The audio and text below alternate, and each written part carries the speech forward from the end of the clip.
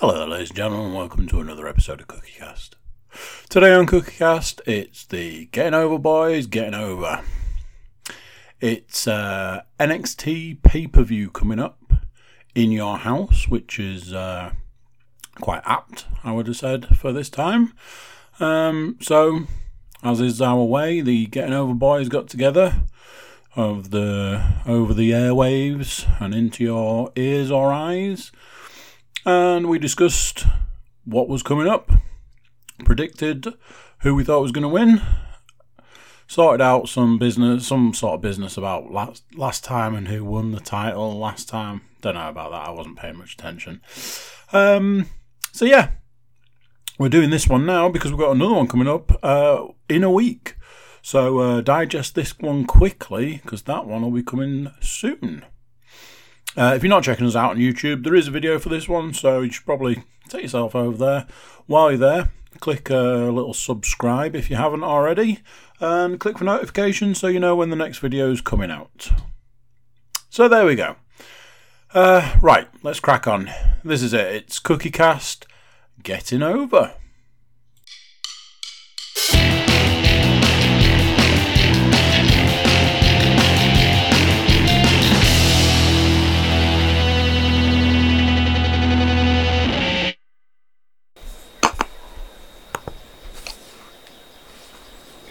Hello everyone, welcome along. It is Getting Over 17 on CookieCast. We've got full house again tonight, so we've got Mr. Cook, Mr. Moore, and Mr. Williams.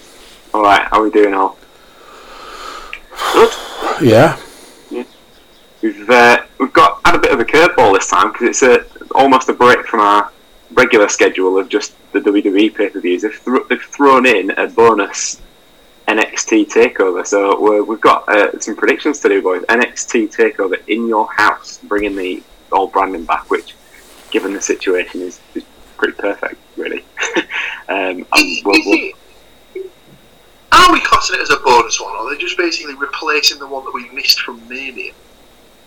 Well, I suppose that there is that. We still have had a few of those matches, haven't we? Because they still threw in like the Gargano Ciampa and things like that were scheduled. Yeah.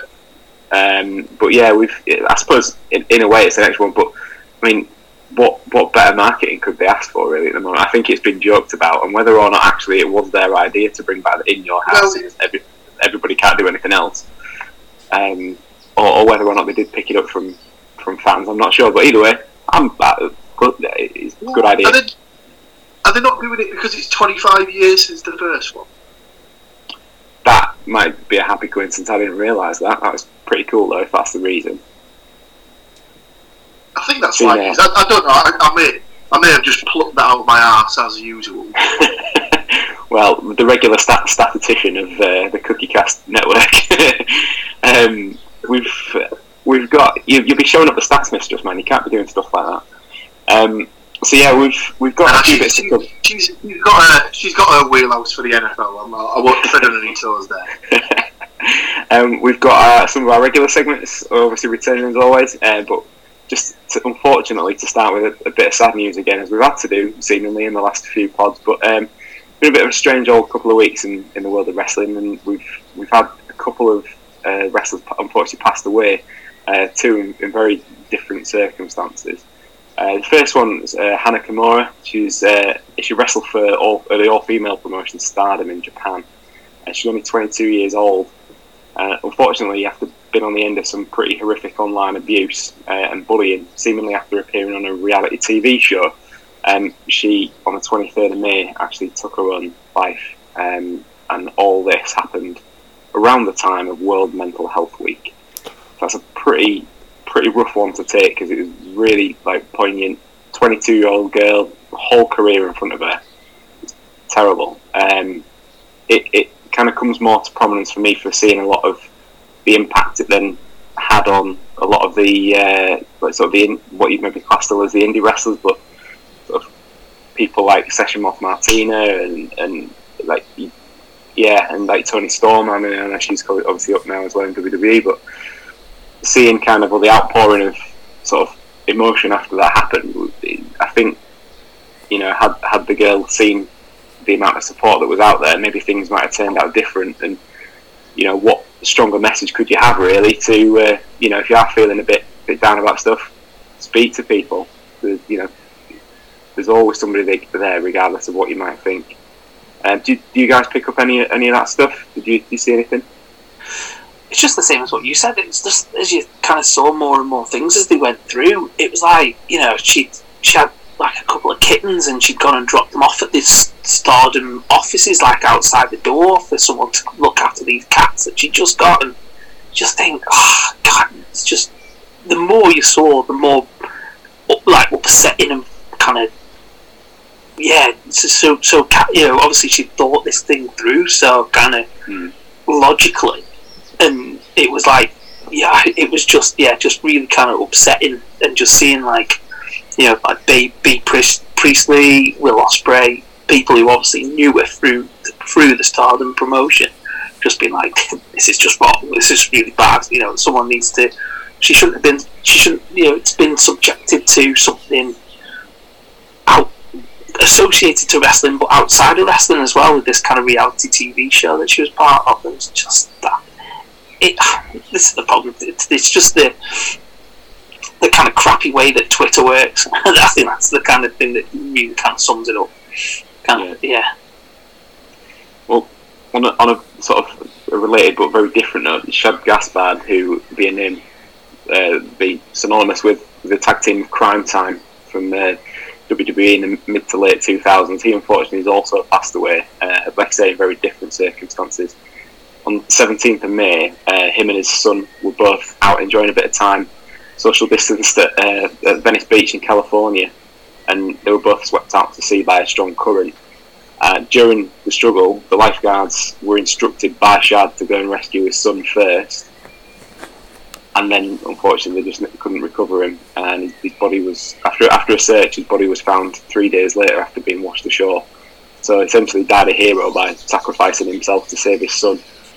It's like that is as if like the other is absolutely heartbreaking. That is just like, especially if you've got kids, that was right in the field, big time. They set up a crowdfunding to support his family as well in the days following. And at time of recording, it's raised over $145,000, which is for his wife and his kids, for the future. But one of the donations in particular, did any of you guys pick up on that? The John Cena one. Yeah, there's rumours that Cena was one of the donators, or donee, well, whatever the word might be, for $40,000.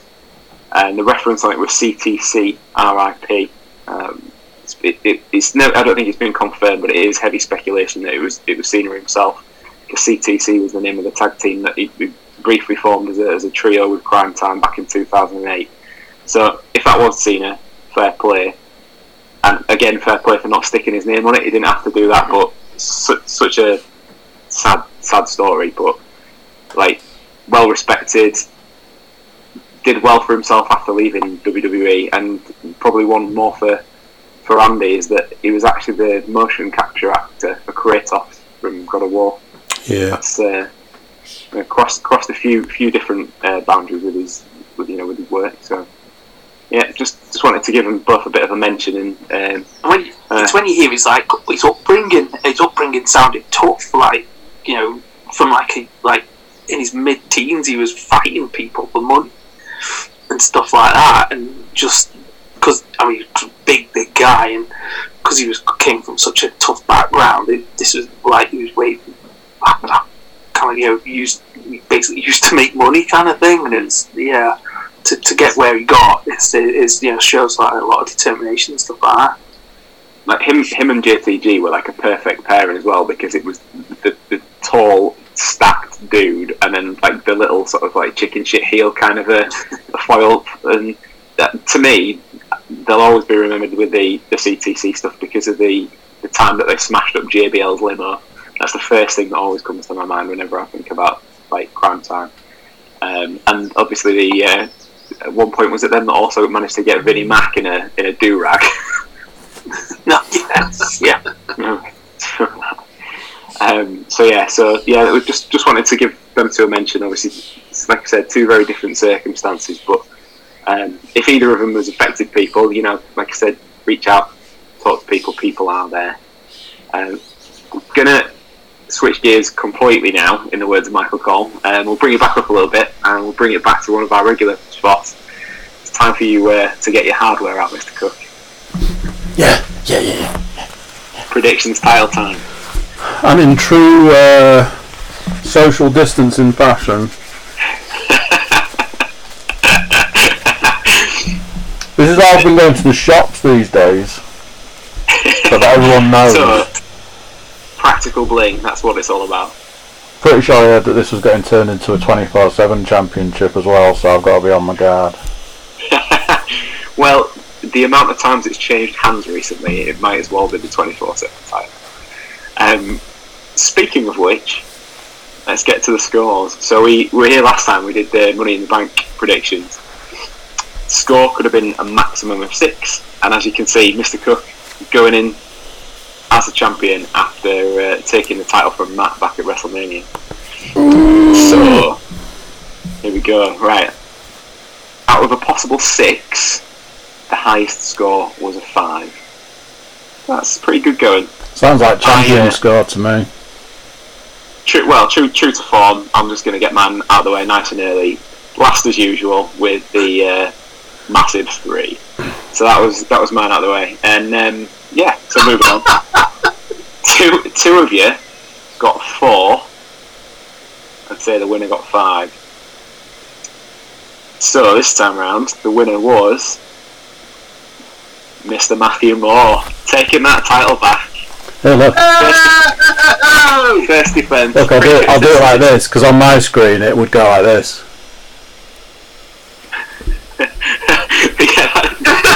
Unfortunately, that's as far as it'll go. That's just like. So yeah, the ones. Unfortunately for you, Matt, you'd have got a full house if you hadn't have gone with my logic about the Forgotten Sons winning the tag title. And after the recent outburst from Jackson Michael, I can't see him getting anywhere near that anytime soon. I'm not getting into politics, but if you want to look that up, feel free. But yeah, the ones that essentially cost Paul and Andy was Baszler, and then Baszler not winning the women's, and then Daniel Bryan and Corbin not winning the men's. Obviously, we're going to talk a little bit about what happened in a couple of the matches. Otis just winning in life. Well, it's one of them, isn't it? It's like, well, yeah. If you've not seen it, the finish was weird. It was very creative, but also weird. Obviously, Rey Mysterio and Aleister Black were the two that got thrown off the roof, as we discussed that briefly last time. Falling all. Has Corbin had any manslaughter charges raised against him yet, or? Well, no, because they had such a horrific fall from such a great height that both Aleister Black and Rey Mysterio competed on Raw the very next night, and they then also justified that by saying it's okay, there was a second roof that was only 6 foot lower, as if we hadn't maybe thought about that before. But cheers for that, Corey Graves, worked that one out. But yeah, it was weird. It was very weird. So from memory, was it not AJ at the top of the ladder, fumbling and fighting? AJ dropped the case into Otis's arms. Because Otis had tried to climb the ladder and smash the bottom rung again, hadn't he? I think as well. So there was no way he was ever going to climb. But then, to use the NFL analogy, the fumble return or whatever it would have been, there he was, just waiting, open arms, and declared new Mr. Money in the Bank. Pick 6. Well, absolute jackpot. But they've not, since he's won it, they've not really sort of forced the issue of him having a case. Yeah, he carries it around, but there was a slight tease the SmackDown after about him when he ended up tag teaming with Braun Strowman, but then sort of cried off. But everything, sort of Otis, sort of story-wise, has been related around the main winnings, if you like, in his story arc of Mandy Rose. It'd be interesting to see like you said, I think Paul sounds like he thinks there's going to be a bit more to that.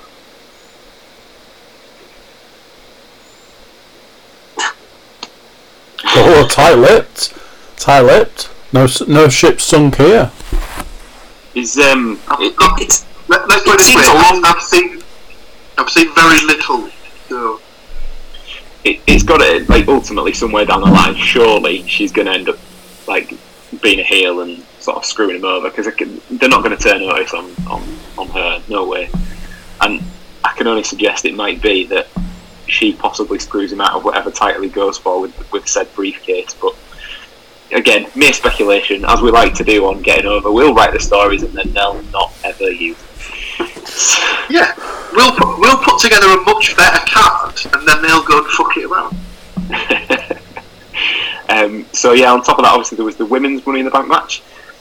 That, for me, bearing in mind it was happening at the same time as the men's, was kind of better. I enjoyed the women's sort of element of it more than the guys. The one bit that I did kind of enjoy from the fellas was also the AJ and Daniel Bryan fighting in Vinnie Mac's office. It was always going to happen, wasn't it? Always going to happen. But the best bit was the fact that he shouted at them and made them straighten up the office chairs before they left, and then he proceeded to use what can only be described as a large amount of hand sanitizer shortly after. Well, did you see all the stuff that got put on Twitter about, like, the main people were just going, the most impressive thing about seeing inside Vince McMahon's office wasn't the fact that, well, the pay-per-view being inside the headquarters, wasn't the fact that you saw inside of Vince's office. It was the fact that Vince wears jeans. But that's never ever been the case. He's working on Sunday, come on. Some reference about the dinosaur bones on the wall not being the oldest thing in his office as well. Hey! Wasn't the only dinosaur in the room, blah blah blah. But going back to the women's one, I thought the women's one started hotter with Asuka doing the balcony dive right from the off onto the other women, and then proceeding to just dive straight into the lift. It was, to me, that was good. But the best bit for me for the whole women bit was Dana Brooke. Do you know what I'm going to say now? So they fight into a conference room, and all the conference rooms are either named after or pay-per-view events or significant things to do with the company, and they happened to be fighting in the Money in the Bank conference room, where there was a briefcase hanging from the ceiling. So Dana Brooke climbs up, claims the briefcase, which didn't look like any of the other Money in the Bank briefcases gone before, thinking she'd won the match. So was it clear? Yes, was it clear with money in? Yeah. To which then Stephanie McMahon gives her a bit of a rollicking, who, by the way, was definitely in the room, right? Definitely not pre-recorded. No. But yeah, then the whole food fight that ensued afterwards as well, with Paul Heyman getting stuck in. That was quite good fun. I think all in all, it was definitely different. But how did you guys feel about the sort of the cinematic style? If you like, first ever that's not been live as well in the Money in the Bank match itself.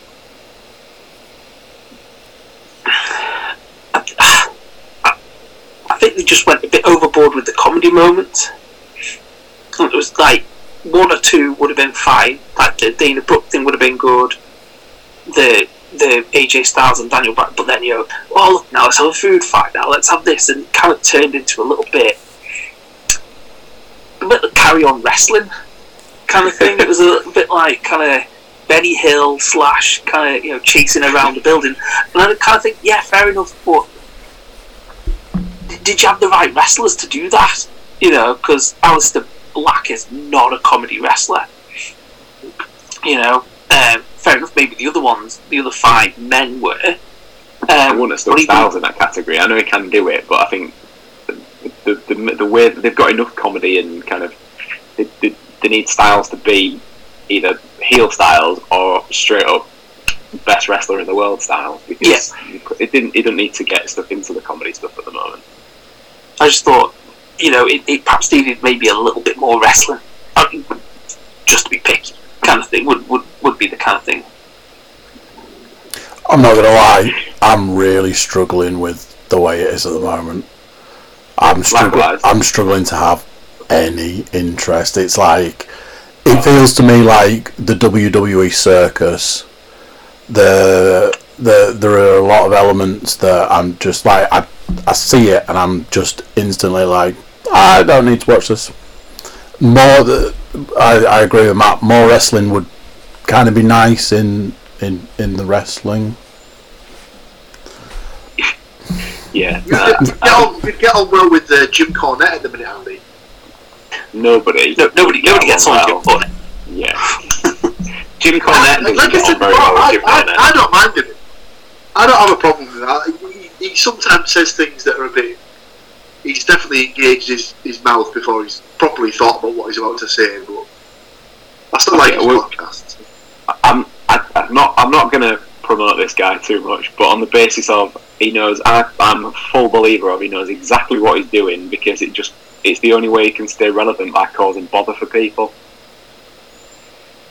Well, to say what he said about Becky Lynch was full on disgraceful, but he knew what he was doing. He's after heat all the time. He says controversial thing after controversial thing, and like I messaged you guys, and something else that you mentioned, Stu. If it's a gimmick, then it's really short-sighted. If it's what you feel, then that's a whole other issue, because it's not on. You know, the things that he says. He's a racist. He's a homophobe. He's got a really bad attitude to female wrestling. You know, if you're going to turn around and say, "Well, she shouldn't have got pregnant," if that was me, I would have been furious with it.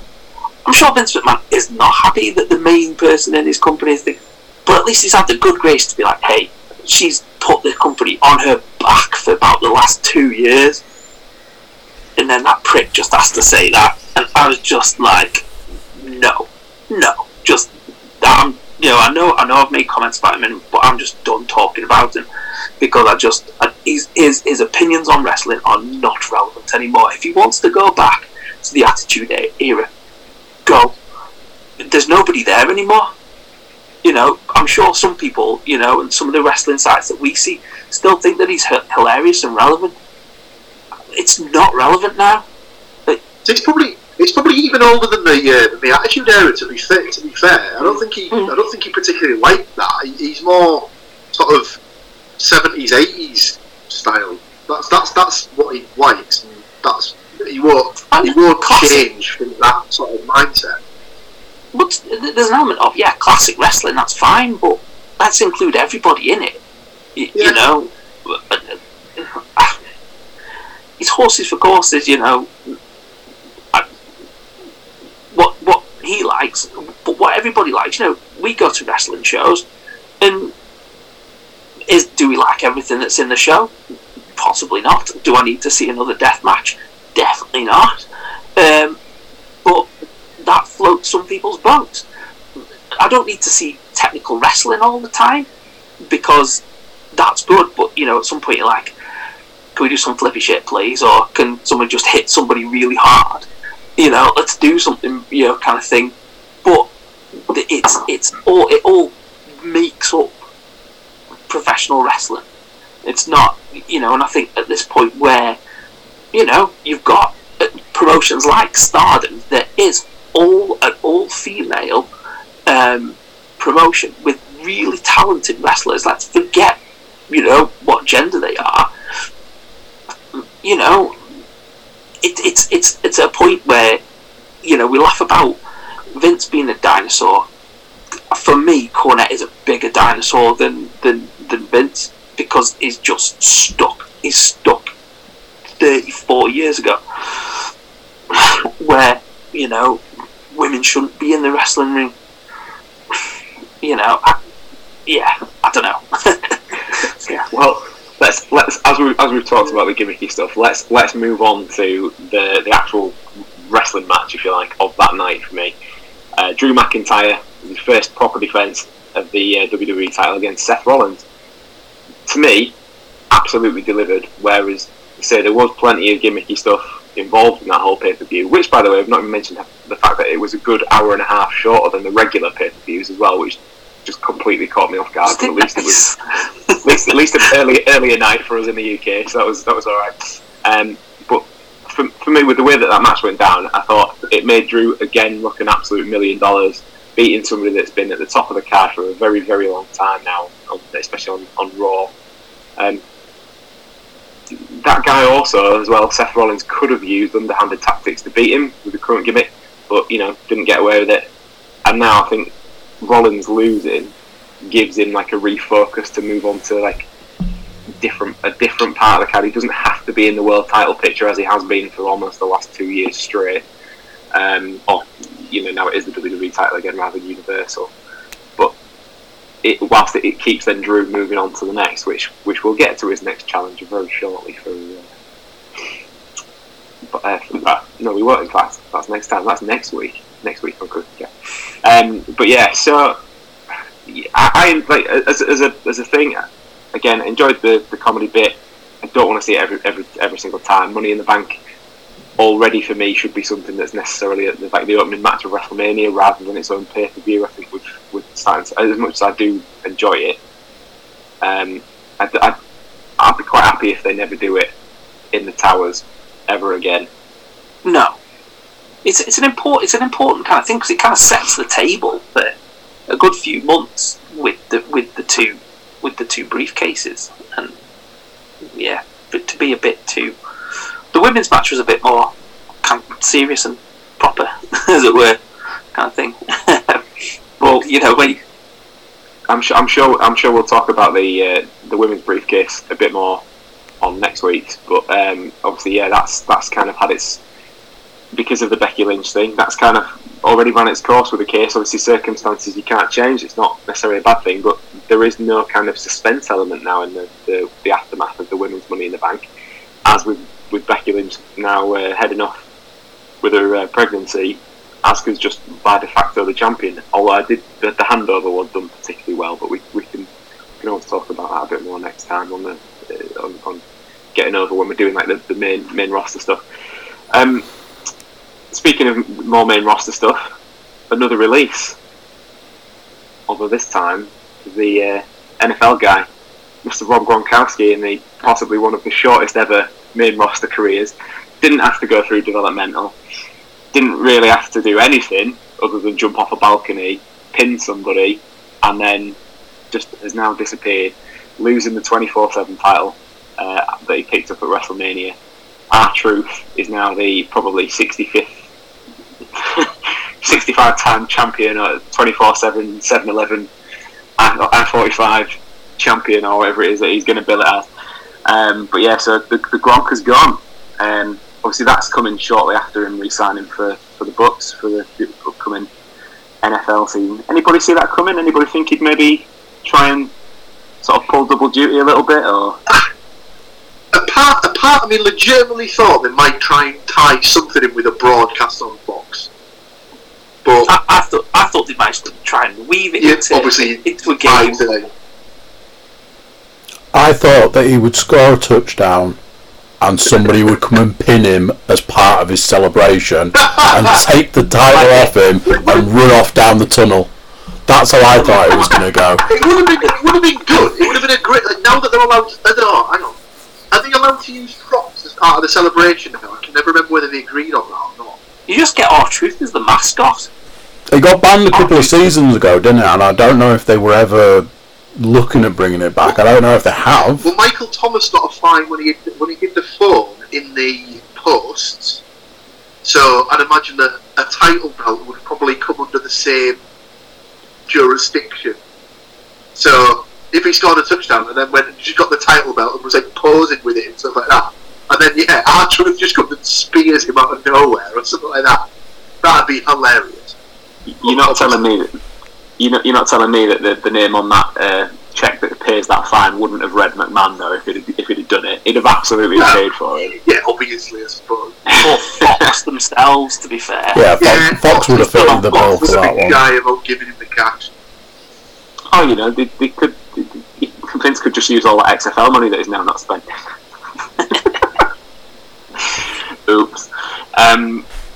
yeah, so going back to the wrestling, so something else that's come back over the last few weeks.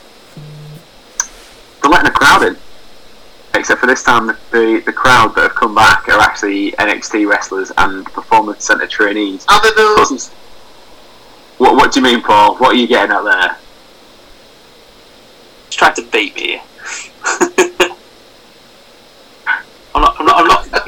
You're going fishing, and I'm not biting. So basically, they've put them up. Matt's favourite wrestler in the entire world, Rich Holland, was one of the special guest members of the audience, if you like. And we spotted him straight away. Mitch or Matt knew that he was there in attendance. Happened to also be the guy's birthday though, so ringside tickets for Raw. And I'm sure you guys also saw him because I think I sent it on to you that we pointed that out. We'd spotted him and got a little reply on Twitter from the man himself. So pretty sure Matt's now framing that up and sticking it up in his front room. But yeah, that's it's good that they've got a crowd back there, a bit of atmosphere. I think kind of not wanting to compare the two promotions, but AEW have been doing it pretty much from when they started with kind of lockdown and all that kind of thing, and it's worked really well. A wrestler that's done well over here, Shug D, has managed to actually get himself onto the main roster in a match with Chris Jericho through kind of being part of the AEW crowd. So if they start to do the really cool thing that I do like about the way WWE's done it, they've done it like a hockey arena with the plexiglass. So I quite enjoyed that kind of thing. I know some people think it's shit, but I thought it kind of had that kind of hockey atmosphere.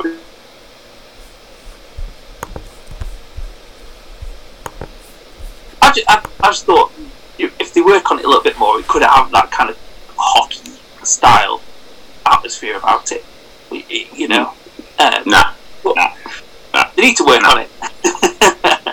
I'm gonna have to stop you there. Look how annoyed he is. I'm gonna throw in my Ready to Grumble. So again, as always, right, here we go. If you guys have got one, so Ready to Grumble. Go on, man. The segment that we like. Put 30 seconds on the clock. Well, I'll get it off my chest and then never to be mentioned on the podcast by me ever again. All right, we got it. Right. Let's go. Yeah, those screens are my Ready to Grumble. Those screens are my Ready to Grumble because I understand they're there for safety, and that's absolutely fine. How do they actually work? Those people are not 2 meters away from each other. Those people move around during the recordings, and as well, poor bastards have to stand up for 7 hours worth of tapings as well, which I think is very harsh. They're clear, I get that, but how distracting are they when they're so reflective? So infuriating for me. I'm not enjoying the screens at all. There we go. I'm not talking about that now. You. Lovely. Perfectly within the time as well. Yeah, that's me. I'm not mentioning them again now because that's it's been a bit of a bone of contention of mine for the last couple of weeks. I think I might know what Matt's might be. I can't. If we do the rule that we can't talk about it, I've talked about it once. I can't talk about it again. Well, you can't talk about it from that point onwards. Maybe it's not what I think it is then. Anybody else got a grumble that they want to throw in right about now? I do. I've got two. One that Paul thinks. Well, Paul could do mine for me if he thinks he knows what it is. But I've got two. All right. Yeah, go for it then. I've got the time. Somebody else got it. Right. Ready, Matt? Right. Yeah. Go. Right. We've mentioned it before. Jackson Riker. Right. I don't give a shit whether it's your gimmick or whether it's your character or what. Tweeting what he tweeted on, was it Sunday night, Monday morning, was completely out of order. And if that's what he really feels, then he needs to be gone because, either way, he needs to be gone because it doesn't sit well. The whole kind of supporting what he supported. He's nailed it right inside the time as well. Yeah. So we won't get too much into the politics of it, but yeah, for his own tag team partner to come out and distance himself from him, within a matter of hours afterwards, it's not going to go well, is it? No. It goes back to what we were just saying about JC as well, in the sense of if it's a gimmick or if it's what he really feels, but there's no distinction. But yeah, any more grumbles? Any more grumbles? I was going to say, there's a local wrestler called HT Drake that says kill all gimmicks. He's definitely killed their gimmick. There's no way that gimmick's going anywhere. It was one of them as well, where they're always on a bit of a losing streak, where if they're going to be called the Forgotten Sons, the minute one of them absolutely drop the ball, then people are going to make the joke about them actually being forgotten. So I'm sure it won't be long if it hasn't already been published. Well, I mean, it was the makeup of the group anyway was poor, and it wasn't. It was just so short-sighted and just wrong, just so wrong. If anybody is lost by the comment, let's just, again, we're not going into it too much, but let's just say that the chances of them facing the New Day for the titles are probably slim to none at this point. So yeah, moving on from that one. Any more grumbles, or should we get stuck into some predictions? Let's predict it. Predictions. Okay, cool. So, seeing as Mr. Moore's got that shiny hardware to defend this time around, this brings us to In Your House this Sunday, live or not, as the case may be, from the Performance Centre at Full Sail, as has been for the last few months or so now. But this time it's the turn of NXT. At the time of recording, there's 5 matches that have been listed for the card. There was supposed to be 6, but the Cruiserweight, or the interim Cruiserweight Championship Finals, which is definitely not a mouthful, has now been moved to NXT, which will have actually gone out before the podcast goes to air. So you'll be able to see how right or wrong we were right from the off. So we will talk about that match still, I think. So the matches that we've got to talk about other than that are the NXT Women's title is on the line. There's a couple of singles matches, and then there's a North American title defence and an NXT title defence. So as it's been moved off the main show, let's start with the finals of the Cruiserweight tournament for the Cruiserweight title. This time around, and this is where my pronunciation goes to absolute rats, so apologies. I'll start with Drake Maverick, because everybody knows how to pronounce Nailed that Well done, Stu. But they didn't pull one out of the way, did you? Could have gone with. If I could have completely goosed it and gone with Drake Spud, then couldn't I? But so Drake Maverick versus El Hijo del Fantasma. Just in case the name doesn't give it away, Mexican Lucha Libre wrestler, for those that haven't maybe seen him. This whole tournament has really been Drake Maverick's redemption story, and we'll find out if that's going to come to fruition. For the regular listeners amongst you, you'll know that we talked about the releases on a release special a little while back, and Maverick's name was on that list. Except for he's probably wrestled more matches since officially being released than he actually wrestled when he was signed, because he's not doing any kind of general manager gimmick or anything at the moment, obviously. I suppose it's a similar vein to the Heath Slater storyline with the SmackDown Tag Team titles from a few years back, but basically Maverick needs to win the tournament to essentially keep his job. They threw a bit more extra tension in there when the tournament was set up. There's two pools, if you like, a Group A and a Group B, and Group A was like a 3-way tie with Maverick in it. So they had on last week's NXT, they had a triple threat match to determine the winner of the group. I think most people, if they hadn't have twigged that this was going to happen with Maverick, would have probably picked Kushida to win that match. But Kushida had the armbar in on Jake Atlas, who was the third opponent in that match. Whilst the armbar was applied, Maverick snuck in and pinned Atlas for the win. There was a little bit of controversy during it, because just before the ref counted 3, Atlas was actually tapping out, but the ref positioning missed that. But after the match, Kushida actually gave his blessing for Maverick to still be awarded the win. Like it matters anyway, pal, because the referee's decision is final. But if Maverick wins, I would then assume that Kushida's probably got first shot at it. Did anybody think that he would actually do as well as he has? Surely Jordan Devlin's got the first shot at it. He's not been mentioned though, has he? Whilst it's to crown the interim champion, there's been absolutely no mention of the Irish Ace. There's like a sentence every now and again, he's stuck in Ireland or something, like that. You're like, oh, okay then, we'll just glaze over that a little bit, kind of. Yeah. The one thing that's bothered me about it is obviously the focus is on Maverick, and I get that. But why, what we're doing now, I'm pretty sure people have heard of using video calling or video conferencing. Why not have Devlin be sort of chipping in his opinion still all the way through it? He's still the champion. To me, why are they not dropping him in? Because that just adds more on to what happens next. It seems strange because he seems to be dropping little bits on Twitter and Instagram and stuff like that, but it doesn't seem to be like an official kind of. He's doing a really good job of keeping himself in the picture, which seems bizarre. Really, you just got visions of it being like, well, we get 2 or 3 months down the line, and actually we'll just push it all under the carpet, and whoever's won the interim cruiserweight title is just the cruiserweight champion now. And no, John who? What? No, yeah, what? Exactly. Never happened. We never had a purple belt. What? But weirdly, the one that they've been using on NXT is the purple one. Oh right, because initially they wanted it black, didn't they? They put it was purple on it when 205 Live was and the Cruiserweight Classic originally was the thing, and then changed it black shortly after when Devlin picked it up, and then maybe that's how they're going to distinguish the difference then. So the interim is the purple one. Who knows?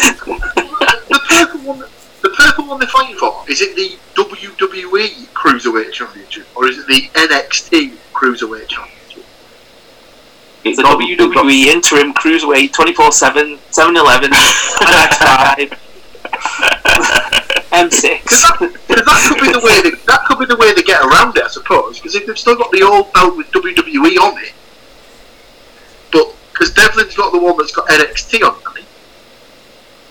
I don't know if that ever got updated with that logo actually, and I should know that being I'm sure I saw something with it on where it's just taken the WWE off, just put NXT in the middle instead. So that could be one way of getting around it, I suppose.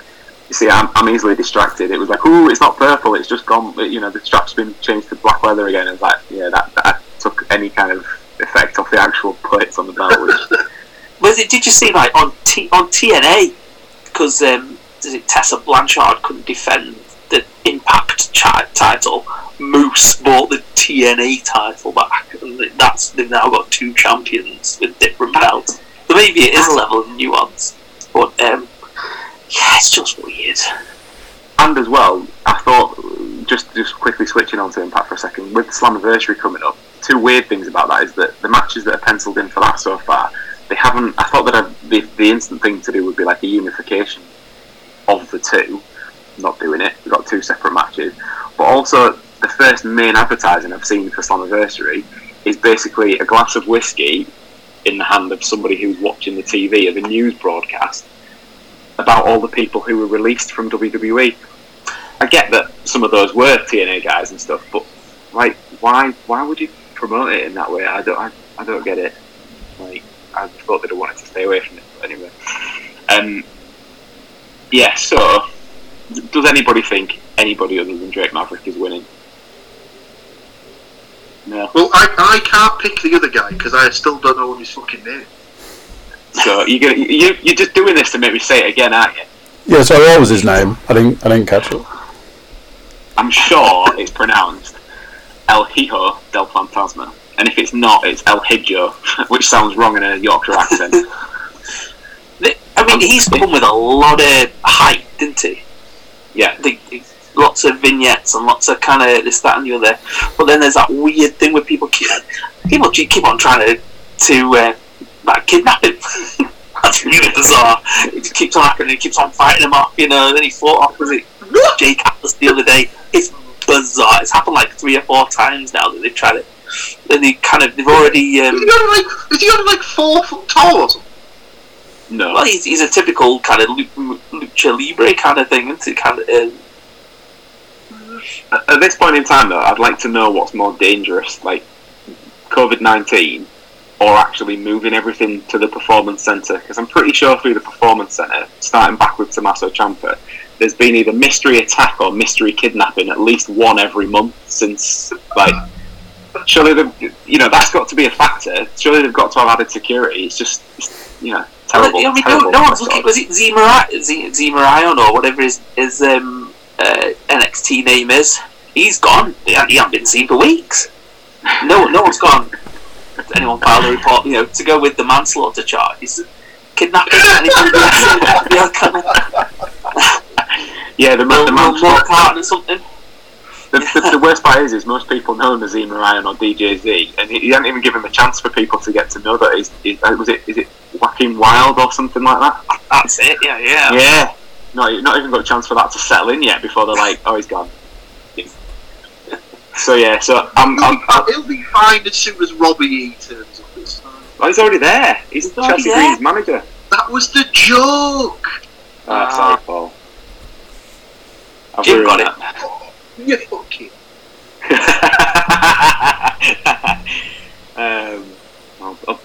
Maybe he needs Robbie T to back him up. Oh God, Jesus Christ! Big Robbie T throwback to 10 years ago almost in TNA.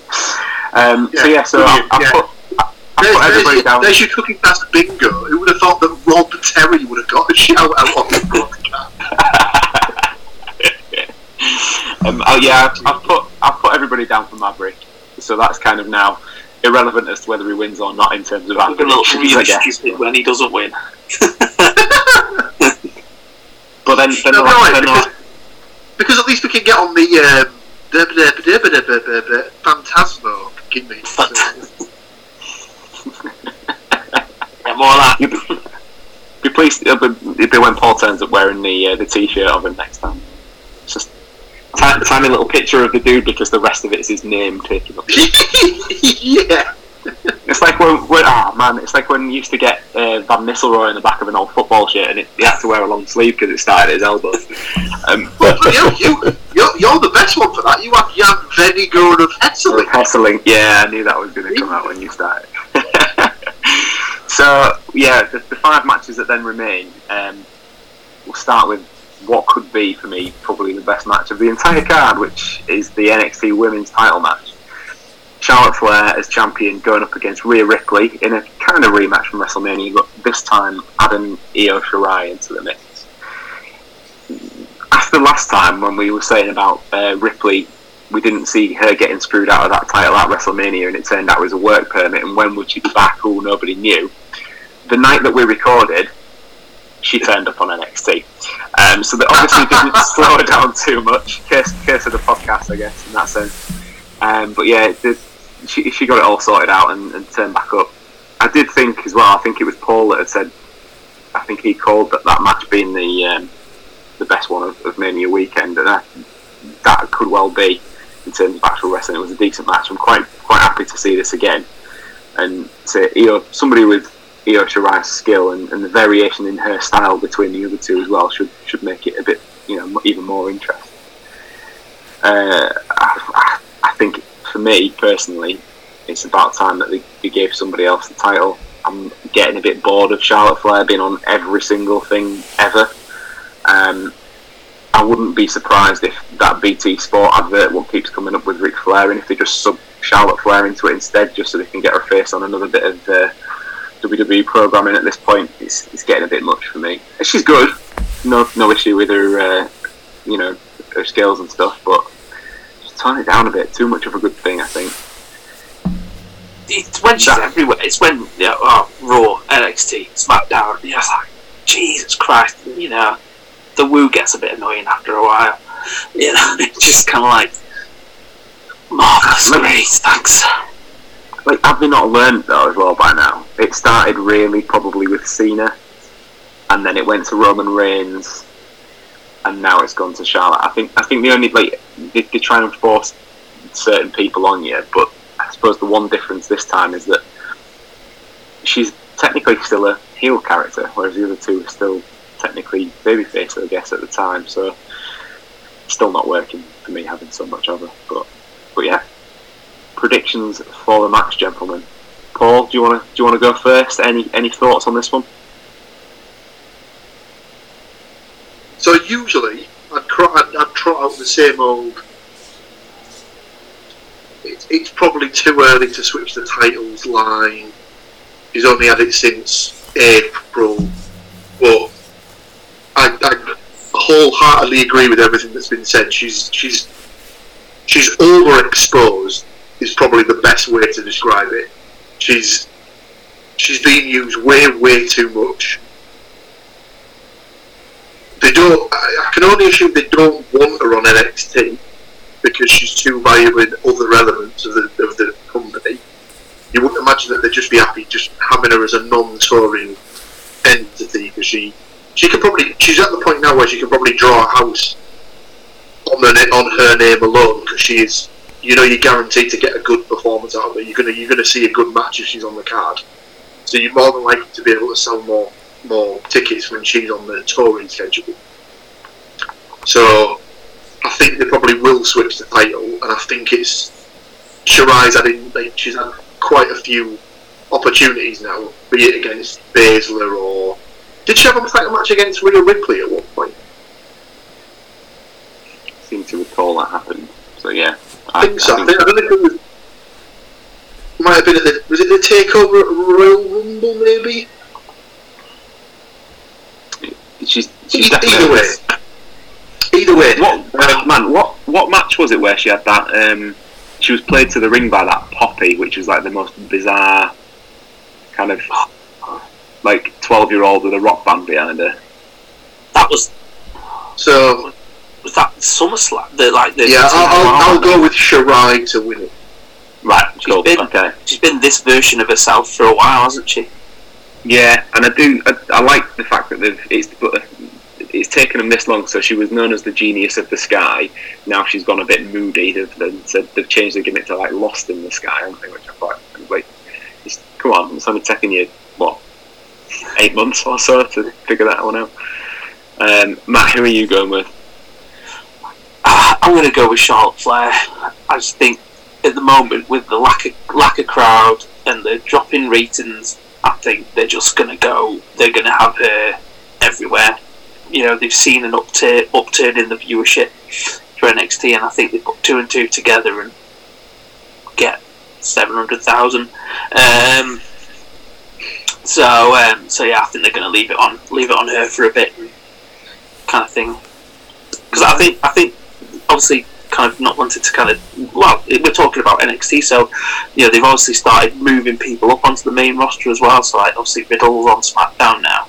There's rumours of Dijakovic going to Raw next week. I just wonder whether they go. Is Rhea Ripley going to go up onto SmackDown or Raw just to kind of bolster their numbers? Because they talk about it, but the women's division in NXT is stacked, and they've probably got other people that are going to come across as well. Because Toni Storm's kind of disappeared at the moment. When's she going to perhaps come back into the fold? Because she's not. Obviously we were at the tapings in York when she kind of lost. She couldn't challenge for the NXT UK title anymore. So yeah, is she going to come across? Because obviously she shouldn't have any problems, depending on where she lives at the moment. She shouldn't have any problems getting a visa and working in the US at the moment. So yeah, I think that's what I think will happen anyway. You just actually swayed my decision, but not to the same as yours. I'm going to go for Io Shirai on that basis, because when you said about the call-ups, I'd completely forgotten about Riddle, because I full disclosure, not quite caught up on SmackDown yet. But that is a good point, and now having talked about Becky briefly, that is a big gaping hole in that Raw roster. So to me, the two most established ones are Charlotte, obviously, and Rhea Ripley. People know more of her from around Texas. NXT Women's Champion and then the match at WrestleMania. So it would make sense for those two to maybe kind of move into some sort of program on Raw, leaving Shirai with the title on NXT. So I'm going to go for Io Shirai as well. Which brings us to round out that prediction to Andy. Rhea Ripley for me, please. Ooh, is this purely for points by any chance? Not purely for points, no. I must admit I felt a little out of sync on the last of the podcast. I was shooting in the dark on a couple of picks, as was reflected by me relinquishing my title and letting Matt have another opportunity at being champion. But swing one my way. That'd be all donations gratefully accepted. At this stage. It doesn't sound likely, Stu. I'm not going to lie. It's got to keep it up in the upper echelons now, and it's not so much playing for points. I have researched, I've collated, I've used an algorithm, and you've all gone for something different. So it's alright, baby. You ain't going anywhere. I've logged that in, so that's all sorted. So we'll move on to the next. One of the two, I guess, grudge matches, if you want to call it that, is the relative newcomer Karrion Kross versus Tommaso Ciampa. At this stage, for me, Tommaso Ciampa's starting to almost feel like the gatekeeper, because he's like welcoming the new guys quite often. But Kross is that new guy, and he's got the killer entrance, if you excuse the pun. He's got a bit of a sidekick in Scarlett, definitely drawing attention wherever she goes. But the overall presentation of that entrance is fantastic. Seems to be glossed over the fact that his entrance music is like the Armageddon theme tune from about 1999. But recycling, saving the planet and all that. But so far, he's only been sort of involved in like squash matches. So this is like the first real outing for me that he's going to get on WWE NXT TV. So he's definitely going to be seen in a different light. Now, this guy was like when did he come? He came from Impact, didn't he? He was Killer Kross in Impact, and they've changed his name slightly to Karrion Kross. But he came in with a massive reputation, and I remember even a point where he was being touted as the guy who could possibly be the hacker on SmackDown, and it obviously didn't come in, but it was talked as if he was going to skip NXT and go straight to the main roster, so he has come in with a bit of a rep. I feel a bit bad saying this because I absolutely rate Tommaso Ciampa massively, but it's the guy's first pay-per-view match essentially. Can't see Kross losing, so cards on the table nice and early for me tonight with that one, but I'm going for Karrion Kross. Yeah, me too. They've built him up to be something like a borderline monster kind of thing, and I don't think he'll be in NXT for very long, but while he is there, he's going to beat up some big names, and then he'll be on the main roster quick. Wouldn't surprise me if his next program's somebody like a Balor, or if they stick him straight in with Adam Cole, or like you say, it's going to be sort of greatest hits tour almost. Mm-hmm. Like maybe even like a Keith Lee or something like that. I mean, Keith Lee will make him look like $1 million as well. But yeah. We'll talk about Mr. Lee shortly, because based on what you've just said, I have a bit of a theory. So, Paul, you got Karrion Kross or shout out to Tommaso Ciampa? I agree with everything that's been said so far. I've not seen much of him, but the bits I have seen, I imagine that he'd probably have quite a good feud with someone like Aleister Black when he does go up to the main roster and stuff like that. But yeah, I agree with what you said. I can't remember the last person they brought in that was new, that was hyped, and then they lost their first pay-per-view outing. So, yeah. Andy? Yeah, same here. He's gone. He's chased after us. He's gone looking for this fight. First pay-per-view. It doesn't make a lot of sense to have, like Paul just said, to have this much hype to walk away with a loss. It kind of takes the wind out of the sails. So, yeah, I think it'll be clean sweep on that one, isn't it? Yep, it is all the way across. So, from one guy with the killer entrance to the guy that formerly, I guess, had one of the best entrances in all of wrestling, Finn Balor versus Damian Priest. So this is getting back into the kidnapping mystery attacker kind of business again, because it was like, who's attacked Finn Balor whilst you're in the middle of this feud with Walter, which has never been mentioned since the outbreak, because now nobody needs to remember that there was a match set up for that. It turns out Damian Priest, the man formerly known as Punishment Martinez in Ring of Honor, is the guy that's owned up to it, basically. Damian Priest's been relatively quiet in terms of takeover appearances since his debut, and interestingly, probably going up against the guy who might have the best pay-per-view record for takeover appearances. So, where do we go with this one? Who's got what? I'm going to go with Balor. You know, he keeps on. Damian Priest keeps on picking these fights with people and then losing. I just can't. You know, they're not gonna have Balor lose to someone of his stature. What you're saying is he is like the reverse Undertaker. Is that right? Yeah. Shout out NFL podcast. He's back. Yeah, I agree. I'd like Damian Priest to win. I would have possibly even have given it on the same basis as we've just given it for Karrion Kross, in the sense, you know, it's an early pay-per-view appearance. He probably shouldn't lose, but I don't get the feeling they're that invested in. Like, his character's a bit more interesting as well, because it's a little bit more established, I think.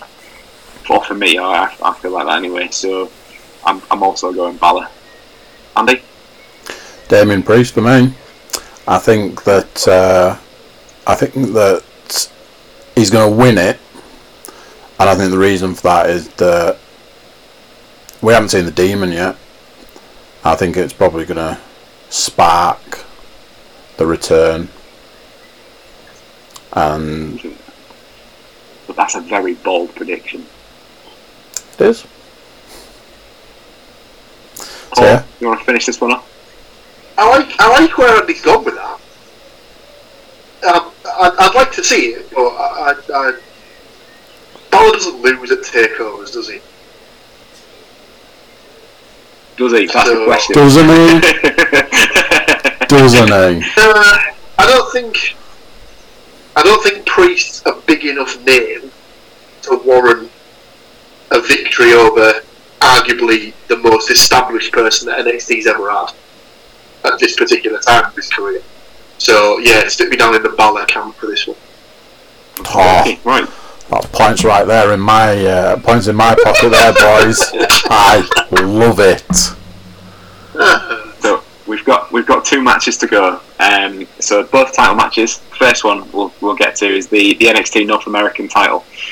This time round, champion Keith Lee defends against Johnny Gargano, the newly all healed up with wife Candice LeRae in tow, both as a heel pairing. Now, I don't think there's any getting around that if this was straight up, Keith Lee is an absolute beast and should probably rip Johnny Gargano's head clean off his body. But Johnny Wrestling's got a new attitude of late. It's all about the Johnny Gargano way, isn't it? And how would he do things that, because it's not worked out being Mr. Nice Guy, he said in the past. So I can see the logic. He's getting up into the realms of Big Show for heel face, but no one will ever get to that level. Ever. What do we feel though, like the change in attitude, is it going to actually do him any good? I mean, let's not forget, as a face already, he was the first Triple Crown NXT champion anyway. He was the first guy to win everything in NXT. They're heavily invested in it. You know, they put, obviously the vignettes that they put together and all the kind of changing for both him and Candice LeRae. So it kind of seems strange that it won't go anywhere. But then, you know, are they moving Keith Lee elsewhere? Either, you know, main roster or somewhere else into NXT. This is where I was threading it together with what you were saying before. So yeah, the rumours were that Dijakovic is going, which it's a little bit. I'm enjoying him. I think he's a good. He needs more work. He does, but to me, he seems to be a fast learner. He's come on so much in such a short space of time. I think he will be the guy to go into the main title picture for me. I think Keith Lee loses the North American title, moves up into the NXT title area, whilst I think they'll probably have a bit of a clear out. I won't be surprised if Velveteen Dream goes. Adam Cole possibly, although he's got a bit of baggage then, because does he take the rest of Undisputed Era with him, or do they keep him around as like the unit that they keep building NXT on the back of? I'm not sure about that entirely, but I think if they've lost Riddle, they're losing Dijakovic, possibly Dream as well. I think Keith Lee is the next sort of headline champion guy to build it around. So I'm going Gargano. Sorry to cut you off. No, I'm going to go Gargano as well. I'm also going Gargano, but Okay. I want to add to that I think that Keith Lee's going to go all the way up. I think he's going main roster. See, right, okay. See, tight a little spot on Raw for the man. Paul?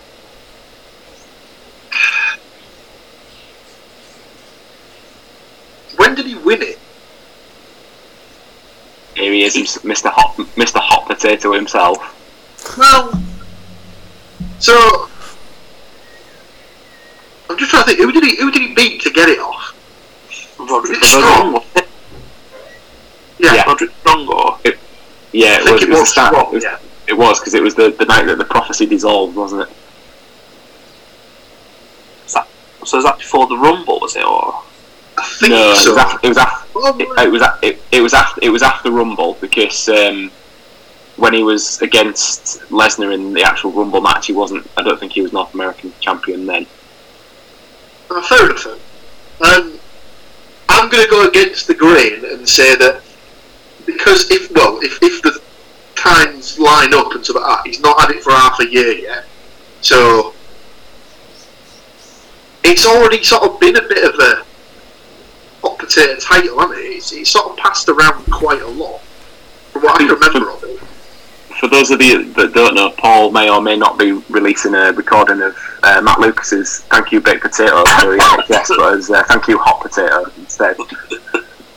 Not available anytime soon for those of you that want to download. Keep checking the CookieCast website though, just in case. Not gonna lie, Indeed, yeah, absolutely. See a huge clamouring for me to be guest vocaling on anything.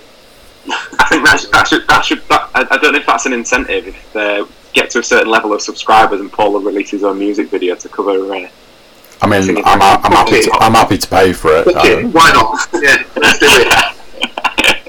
I'll do it in full Tony Pulis style tracksuit as well. Full tracksuit. Been waiting for this a long time. FT'd up. So yeah, slightly off topic, I guess, but yeah, stick me down for Keith Lee to retain. Okay. Yeah. I feel like we've got quite a mixed bag for predictions this time. It could go anywhere this time. So before we get to the prediction for the last match on the card, Hold up, Stu. Before we get to the last prediction, we're going to have a slight pause. So there'll be a little pause, and then we'll continue.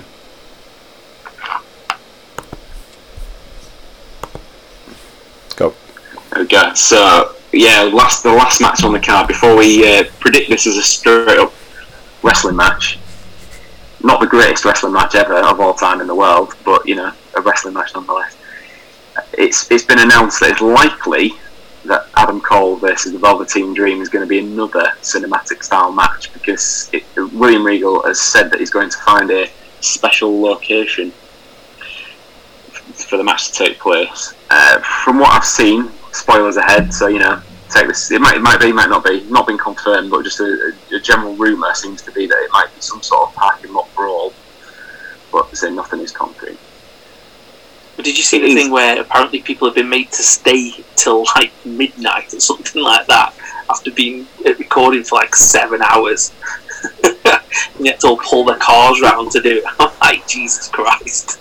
But then again, that it could only be part of the match, couldn't it? It might not be the whole thing. So we'll see what happens with it. But I mean, they can't complain too much, because they're working once every 2 weeks at the moment. So been furloughed or released. Yeah, exactly. It could be much worse. So Adam Cole as champion going in against Velveteen Dream, which it feels like this could probably be Dream's almost last chance at the title, because he's had quite a few shots over his course, and he's never really, other than being North American champion, he's never really kind of won any of the major ones, really. So where do we go with it? What are we thinking? Mr. Cook, straight in there, go on. Right, you ready? Adam Cole is celebrating 1 year as being champion. That leans heavily towards him losing. Heavily. The curse. Heavily. But no. Get Adam Cole's name down in that box right now, and I'll tell you why. It's down. It is down. That is Velveteen Dream's last match in NXT. Up he goes. If he comes out wearing those pants that say "Call me up Vince" on again, though, then that's going to get binned off last minute. Vince wants more of these guys on the main roster, and like you say, it's probably his last chance, but that doesn't necessarily mean he's going to win it. That just means it's probably his last match. So I think Adam Cole for now will keep it, but the Velveteen Dream will go up. I'd like to say that I absolutely agree with Andrew that the loser of this match absolutely goes to the main roster. However, the loser of the match, and therefore new NXT champion, Velveteen Dream. I just think it's a perfect time for him to send up the Undisputed Era. So it's something fresh. They're in an environment they know, so it's a good storyline to get them started on either Raw or SmackDown, because it's a case of, well, you're already in our house as it is anyway. So we thought it was about time that we started defending our house, so to speak, etc., etc., and then just build the storyline from there. The bad news for you, Andy, is that based on my previous predictions record, I agree with what you said entirely. So I'm also picking Adam Cole. It'll be fine. I feel we've disagreed on others. It's fine. I feel like what Paul said essentially will happen at some point, but I feel like they're leaving money on the table by they've created a bit of tension with between the group with Roderick Strong, and if they don't play out. Not necessarily Undisputed Era dissolving, but certainly Roderick Strong leaving the group as some sort of story. I don't feel like the main roster's the place to do that. I feel like that's the kind of the storyline which will then happen, and then Cole will go. But yeah, I also, when you mentioned it, seen the graphic about the celebrating a year as NXT champion, and instantly was like, ugh. Yeah, so I agree with what you said. I'm putting down Adam Cole for me, which leaves us with our final prediction of the night. Mr. Moore. I've gone back and forth with this because it's the same kind of thing of Velveteen Dream. Part of me's like, I can't see him going up to the main roster at the moment because, pictures to kids and that, kind of not the best thing to be doing. And it's kind of all kind of disappeared. So I presume, he looks at it and it was alright, but okay then. But then sending, and I think if Cole goes up to the main roster, either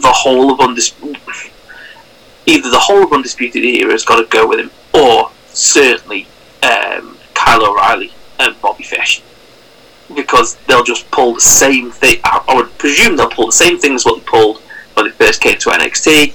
They'll do the, Bobby Fish and Kyle O'Reilly go down to the ring, and then Cole will appear from nowhere, kind of thing. The Undisputed Era, kind of thing. And obviously Kyle O'Reilly, I presume, is stuck in Vancouver at the moment.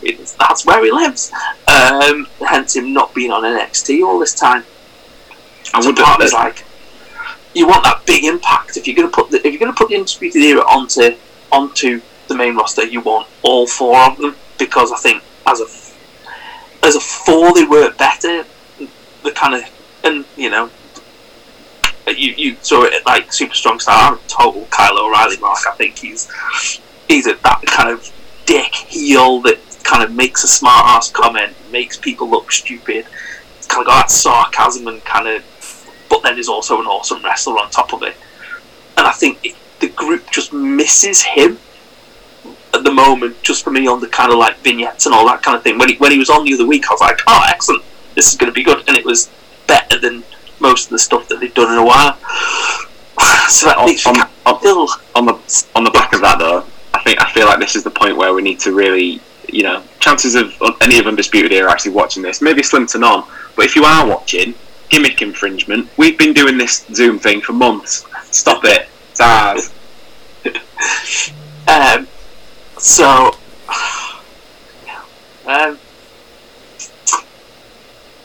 I'm gonna Adam Cole to retain. I think Adam Cole to retain.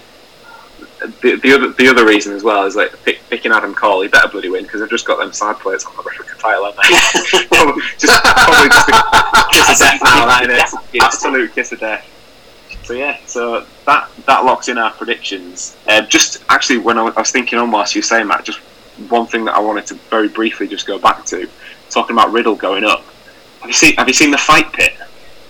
That great minds think alike, because that was going to be my Any Other Business. That match was absolutely insane and awesome. I'm so glad, again, kind of indie mark, I'm so glad that Timothy Thatcher's kind of getting a proper run as just being this rugged, badass wrestler. And I'm glad that he turned on Riddle as well, to be honest. It was just really good. And I'm glad they haven't stuck him with Imperium as well. I think that would have been just a really lazy kind of thing to do. But yeah, give it time. Give it time. Oh, when they get desperate, yeah. It wouldn't surprise me if they start marketing a black T-shirt with a diamond on that says Imperium across it instead. That's the height of laziness in that respect. But yeah, awesome. Really enjoyed it. Didn't really know what to expect when Kurt Angle was announced as the special guest referee. Rather than being announced all the way from Pittsburgh, Pennsylvania, was coming straight out of furlough. But yeah, I felt like, more than anything, Angle felt like a bit like a deer in the headlights in that match. The whole thing was just really intense from start to finish. And in any other circumstance, this is the guy who built his career off 3 eyes, one of them being intensity. But it was almost like he didn't know what was happening, and it's no fault of his own, because it was just full tilt right from the off. But it was a sad indictment of what he's been since he came back to the WWE, to be honest. He's just looked lost, and he doesn't look well. I'm just worried. I'm glad that he's not wrestling anymore, because he walks in such a ginger fashion, and he looks lost in the middle of things, and you just think, obviously all the time that he's spent wrestling is just, you just wonder what's going on, literally in his brain, physiologically in his brain, not kind of mentally, just hell is he? You just see him and you just think, he's just, the whole of him, just when he's stood there, he looks like he's in pain. When he's moving around, he looks like he's in pain. And I've never seen anything as and he's an athlete. That's the thing. Lest we forget, he's an Olympic gold medalist. But not being sarcastic about that, he's an Olympic medalist. He's a proper athlete, elite level athlete, and he looks. I've never seen an athlete move like him at 40, 50. He's not an old man. He's not necessarily with that. He's not out of shape either. It's just his movement is it just feels a bit kind of broken, a bit shaky and clunky and just. Not to take anything away from the match, like I said, because the performance that them two put on was just. He wasn't needed. It wasn't needed. I agree. There was no need to 100 miles an hour, wasn't it? It was just, and the different spots, the riddles. I don't know what you even call that. Off the kind of, it was nice to have the two levels as well, because that was just, it was impressive. I don't know where that came from. I don't know who thought it up, but that's the floating bro. Yeah, it's you can't call that move with the whole accent. Floating bro. Floating bro. Doesn't really go, does it? But yeah, if you've not seen it, that is worth taking some time to go back and watch, especially to get caught before this weekend's pay-per-view. Obviously, just after you've listened to this podcast first. So, anything else anyone wants to get in before we go? No, all good. So, as we alluded to, I suppose I'll just sort of. It's not all ready to grumble per se, but do we need 30 seconds though? Is that what you're telling us? You can put 30 seconds on it if you want. Get that man a timer. There it is. Go. Right. So I thought Matt was going to chime in with something akin to: does Nia Jax need to be taken off TV and just retrained on how to not actually kill people? Because has she had a match in the last sort of 5-6 weeks where she hasn't injured the person who's been in there with her, or has she got to the point where she's just doing it on purpose? That was perfectly succinct, just tucked into the 30 seconds. The only thing I would add to that, Paul, is that the matches that she's had in the last 5 or 6 weeks have all been against the same person, pretty much, as well. What's happening on Raw this week? Oh, Nia Jax versus Kairi Sane, and instantly your thoughts are just, oh my god, how is she going to die this week? But it wasn't her fault. Kairi Sane effed up the bump. Okay then. I can't believe they came out with that. Every single week. I can't believe they came out and said that. It's just of course. Then next thing you know, a member of the talent roster, the member of the talent says, "No, it's 1,000% Nia's fault." Yeah. Do you think we're all fucking stupid? Of course we knew it was her fault. Thanks for your statement, but most of us have got eyes, so there is that. We've also got to list everybody that she's injured as we go through it. See, now you've set me off. Now, I was thinking about this the other day because there was a while where everyone was talking about, Sasha Banks is a dangerous worker. People shouldn't work with. Where is this from Nia Jax? We don't get. It's kind of like this. Let's find a little cover up for her, and that cut on her head, on Kairi Sane's head, is disgusting. And I messaged you guys the whole thing with Becky Lynch coming out as pregnant. It puts that whole bump in WrestleMania into a completely different perspective.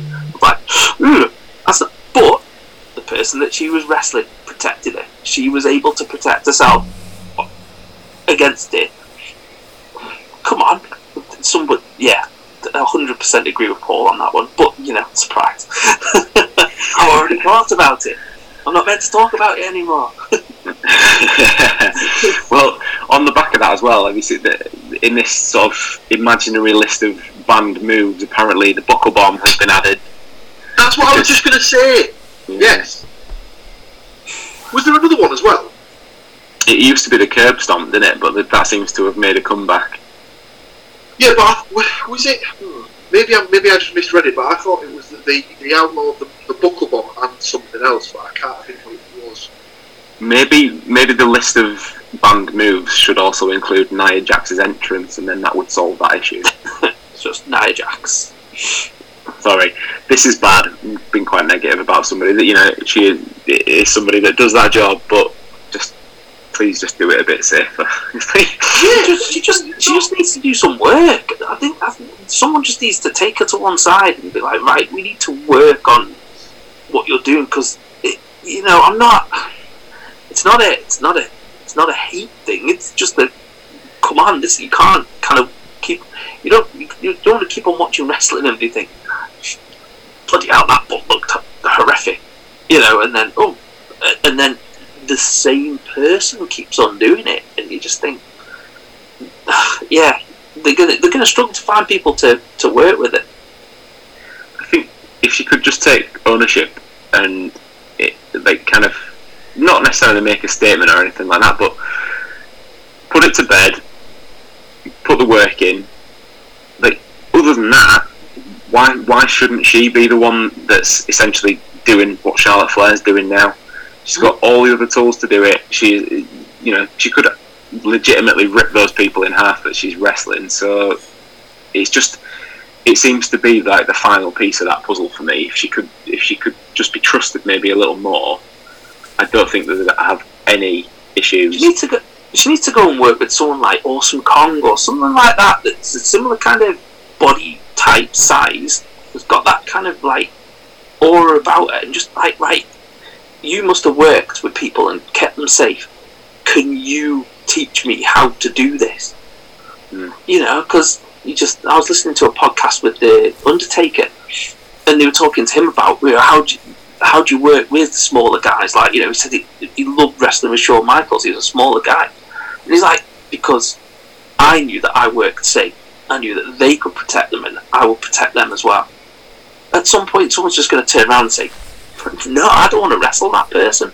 They've taken her off the program with Alexa Bliss because she's got obviously the concussion issue kind of thing. And I'm not saying that Nia Jax caused those concussions, but it's obvious like you can't work with her because we're worried what'll happen.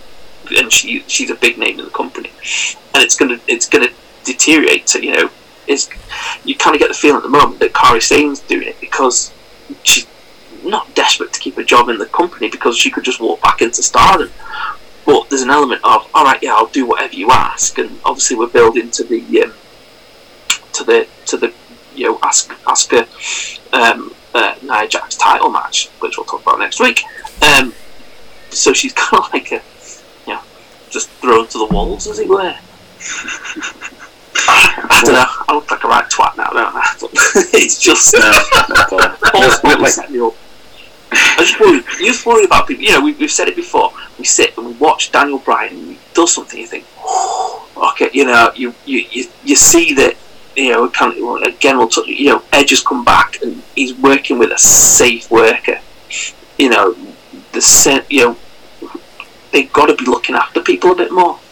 Not just a safe worker, but one half of the greatest wrestling match in the world ever of all time in the history of wrestling.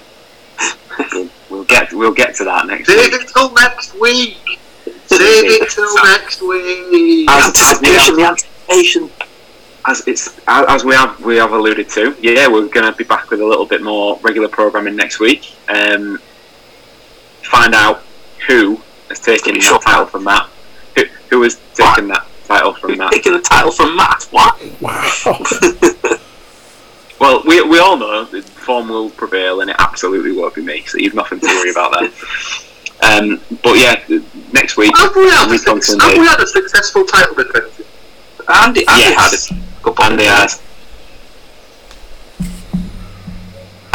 Is this the point now where I need to start producing statistics? I'm going to have to go back from the inception of the title and find out how many times I knew you'd say yes to that. It's alright, we'll be able to do WWE, the shortest title reign ever, because that'll be like, right, yeah. There you go, man. 4 days, 3 days, thanks, cheers. See, I was gonna purely on the recording schedule. You'd normally at least get a month out of it, but not this time. Yeah, find out next week, ladies and gentlemen. Find out next week. So yeah, if anybody else nobody got anything else? We all good? Nothing for me, thank you. Right, well, enjoy Takeover. Enjoy being in your house, and I guess enjoy Takeover in your house. Nice. Very good. Thanks, everyone. Cheers. Bye. So there you go. What do you think to that? Another one done. All the predictions are in, kids. What are you predicting for this one? Why don't you drop us a line and let us know? Send us something on Twitter. How about that? You know, I'm mixing it up here, aren't I? If you're watching us on YouTube, obviously you're subscribing. If you're not, this is your opportunity to just click that button and click for notifications. Everybody should check out thecookiecast.com. I've said recently there's going to hopefully be some changes happening over at the website. So you don't want to miss anything that you might be interested in, so do check it out. And over there is our social media links, so you can send us a little something. So yeah, there we go. Until next time, which for the Getting Over boys is only a week away, I'm going to say bye. And I will definitely see you then. Bye.